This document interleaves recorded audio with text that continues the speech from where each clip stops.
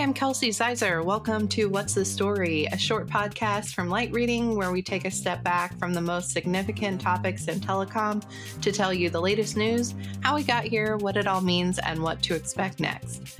Today I'm talking with Light Reading's Jeff Baumgartner about why YouTube TV is performing better than other vMVPD services. We also discuss some new streaming sports bundles and why ESPN plans to eventually go straight to consumer. Hey, Jeff, welcome back to What's the Story? Hey, Kelsey. Thanks. Good to be back. Yeah, good to have you in the new year. I guess we can still sort of say that. I mean, it is February at this point, but... Yeah, at least, we're still in the first quarter, so, I think that still counts. Only the second month, yeah. Yeah, there you go. So you wrote some updates this week on what's going on in streaming video land. What's new with, maybe we start with YouTube. They seem like they're doing pretty well. Yeah. There was much ado about streaming this week, the last few days. Yeah, pretty big. I haven't read that Shakespeare play. Yes, it's I think that's a sequel. Yeah, so a sequel.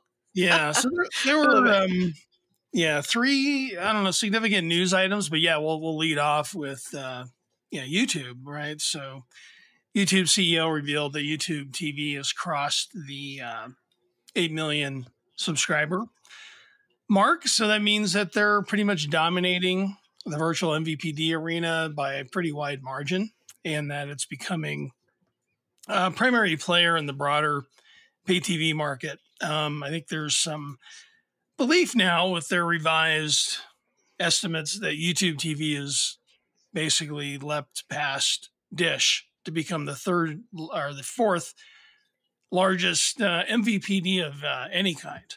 Yep. Very cool. Yeah, I actually have, I've probably talked about it on the podcast before, but I have YouTube TV and I like it a lot. They, their DVR, capability is really easy and you can record a ton of stuff on it. And it stays up there for a really long time. How long have you had that service? So you're a cord cutter. Yeah. So you've been one for years. Couple years. Okay. Yeah. And is it, do you ever run into like buffering or anything, or is it pretty reliable? It's pretty reliable. We haven't really had much in the way of problems. Occasionally I have to restart our TV, but I think that's more the Amazon Fire issue rather than YouTube TV itself, where the apps maybe aren't loading or something. But even that's a pretty good. We like having the Fire TV. They've done pretty well. Yeah, it's amazing because they, a lot of the other pay TV industry, even some of the virtual MVPDs, they've been flat or losing customers, and yet YouTube TV. They attributed some of the NFL Sunday Ticket to the growth. We'll see if any people kind of churn off now that the NFL season, the regular season's over. The Super Bowl just around the corner. So, they're kind of the growth story right now in pay TV. Yeah. It also started out, as often happens, a really good price. I think it was like $35 a month when we started. I think it's up to 60 or more now. Yeah. I can't remember exactly. Which was kind of unfortunate, but at that point we're like, well, we like it enough and we're used to it. And so that's probably how they get you, right? They're like, Are you it's super cheap. Yeah. Are you a big sports fan? Do you like? I'm not. My husband is. Okay. He's into all the. I asked him once what his favorite sport was, and he just said, "I like sports." So he likes everything. Well, maybe this will interest him. Yeah, because the second announcement that we were going to get to was Disney, Fox, and Warner Brothers Discovery forming a joint venture to build a sports streaming bundle that will feature more than a dozen channels. I think it was like 13 or 14, along with ESPN Plus. And that's going to launch this fall at a price to be announced. I think the numbers that are being speculated is like maybe $35, $40 a month. And then they're also going to look to bundle it in with Disney Plus and Hulu. And the way that they are promoting it or characterizing it is it'll be a service that's focused on people who have already cut the cord or maybe have not ever subscribed to pay TV. And they argue that, this will not accelerate cord cutting any further. So that's TBD, a few months away. So I don't know if that'll be one to be of interest in your household. What you're going to have to do probably is look at YouTube TV and see what they have, and then see what this bundle has, and you guys can decide, is it additive or duplicative or not. So it'll be interesting. Yeah, we actually do have a. We do use a Disney Plus and Hulu bundle. I think it might have ESPN in it as well, but we already get some of that through YouTube TV. But I do like having Disney Plus and Hulu is nice. Yeah. Then the last one of the trio here is Disney's CEO Bob Iger. On the earnings call, announced that ESPN is finally going to go direct to consumer and offer its full suite of channels, so well beyond what you see in ESPN Plus, along with some integrated sports betting, stats, fantasy sports. You can buy stuff online. So that's supposed to launch in the fall of 2025 at a price to be announced.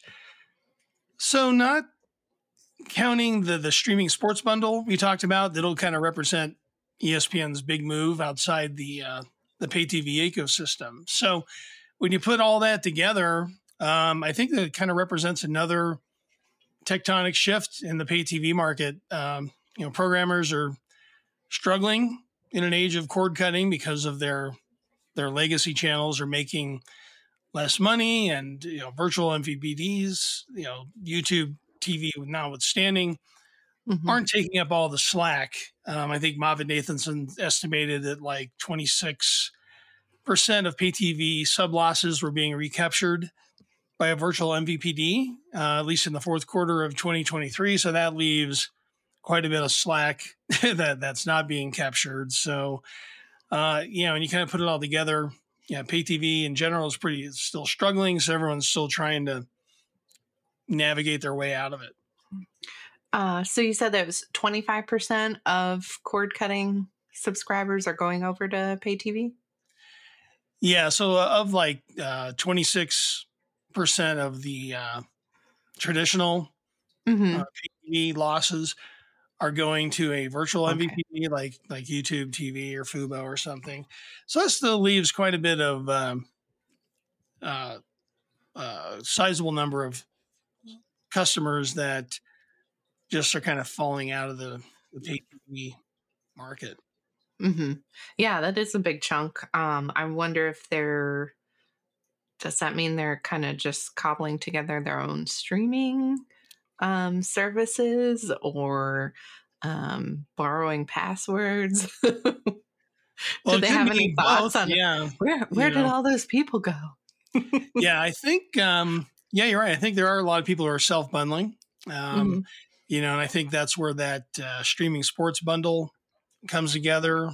Maybe, for people who are trying to figure out a different way to get the content that they want. Now, one thing about the streaming sports bundle that from Disney, Fox, and Warner Brothers Discovery, one of the issues is there's a sizable chunk of the sports rights that are with NBCU and Paramount, which owns CBS.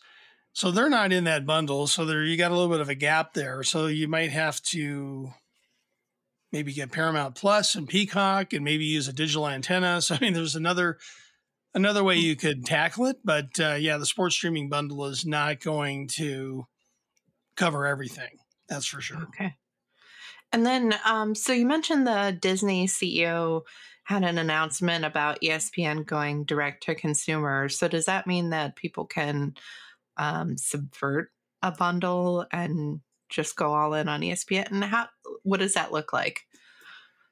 Yeah. So traditionally, if you were to get the ESPN flagship channel and all the other channels in the ESPN suite, I don't think the ESPN 8 the Ocho is a real thing yet, but there's still time for that one.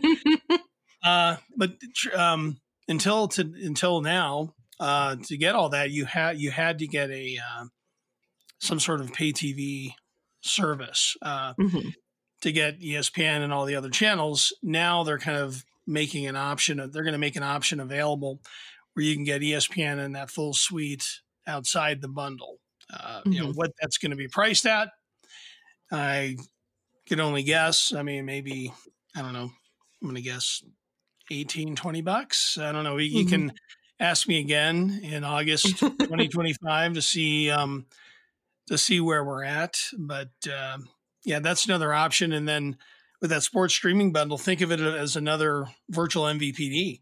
In a way, it's putting together a channel package, and the way I'm hearing it is, or that was actually presented, is that the programmers in this streaming sports bundle, they're going to get paid by subscriber just like they would through a traditional distributor like a cable operator. So think of it as another virtual MVPD. I think that that's also drawing some attention from the cable operators and the satellite guys and some of the traditional distributors, because I think they're a little fearful that this could accelerate cord cutting even further, even Hmm. though they're claiming it won't. But time will That's tell. what yeah, that's what I was wondering because I know a lot of people just off the cuff. I have friends that, will basically just keep cable just for sports, or maybe sports in the news. But Yeah.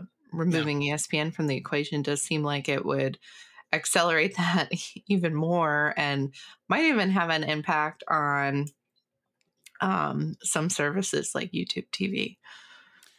Yeah, I think you make a great point, because I think sports and news historically was considered the glue that was holding the pay TV bundle together. And you're Hmm. right. I think with by kind of changing the model a little bit, yeah, that the glue is loosening even further. And then you mentioned YouTube TV. That sports streaming bundle drew the attention of Fubo TV, which is a sports focused virtual MVPD, whose stock took a big digger after the news was announced.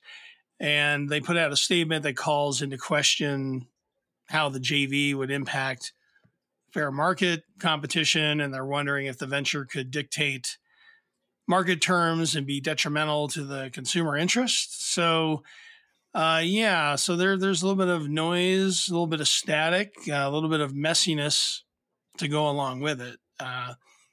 Before, just in the days after it was announced. And, we're still probably 5, 6, 7 months away from that launch. So there's going to be a lot to that story to come. Hmm. Did Moffat Nathanson say anything about have any paid TV services just totally, fallen off the map or, doing really poorly? We talked about how well YouTube TV is doing, but are there Yeah. any on the flip side that they discussed that are struggling? Well, I mean, pretty much anything that's a traditional Hmm. supplier of pay TV, so cable, satellite, Hmm. traditional telco. I mean, they're all losing subscribers hand over fist right now. So yeah, the flip side is pretty much everything in the traditional bucket. Hulu Live, the Hulu Live TV product has been treading water for the most part. I mean, they haven't been losing customers, but they're not really gaining. I think Fubo's had some gains. Philo has talked about gains, but it sounds like of the gainers, yeah, YouTube TV is, far and away the one who's enjoying life at the moment. Yeah. Yeah. Well, that'll definitely be interesting to watch, especially in, I mean, I know we'll discuss this before then, but in fall of 2025, see how things change when ESPN makes that big change. So, Jeff, thanks for the update. Yeah. Yeah. Right. It'll be a minute. Yeah. Okay, thanks. We'll see you next time. Kelsey. Talk to you soon. Thank you so much, Jeff, for taking the time to talk today. And thank you to our amazing producer, Pierre Landriot, for making this episode. Be sure to subscribe to the Light Reading Podcast for more interviews and insights from the team. Thanks so much for listening. We'll see you next time.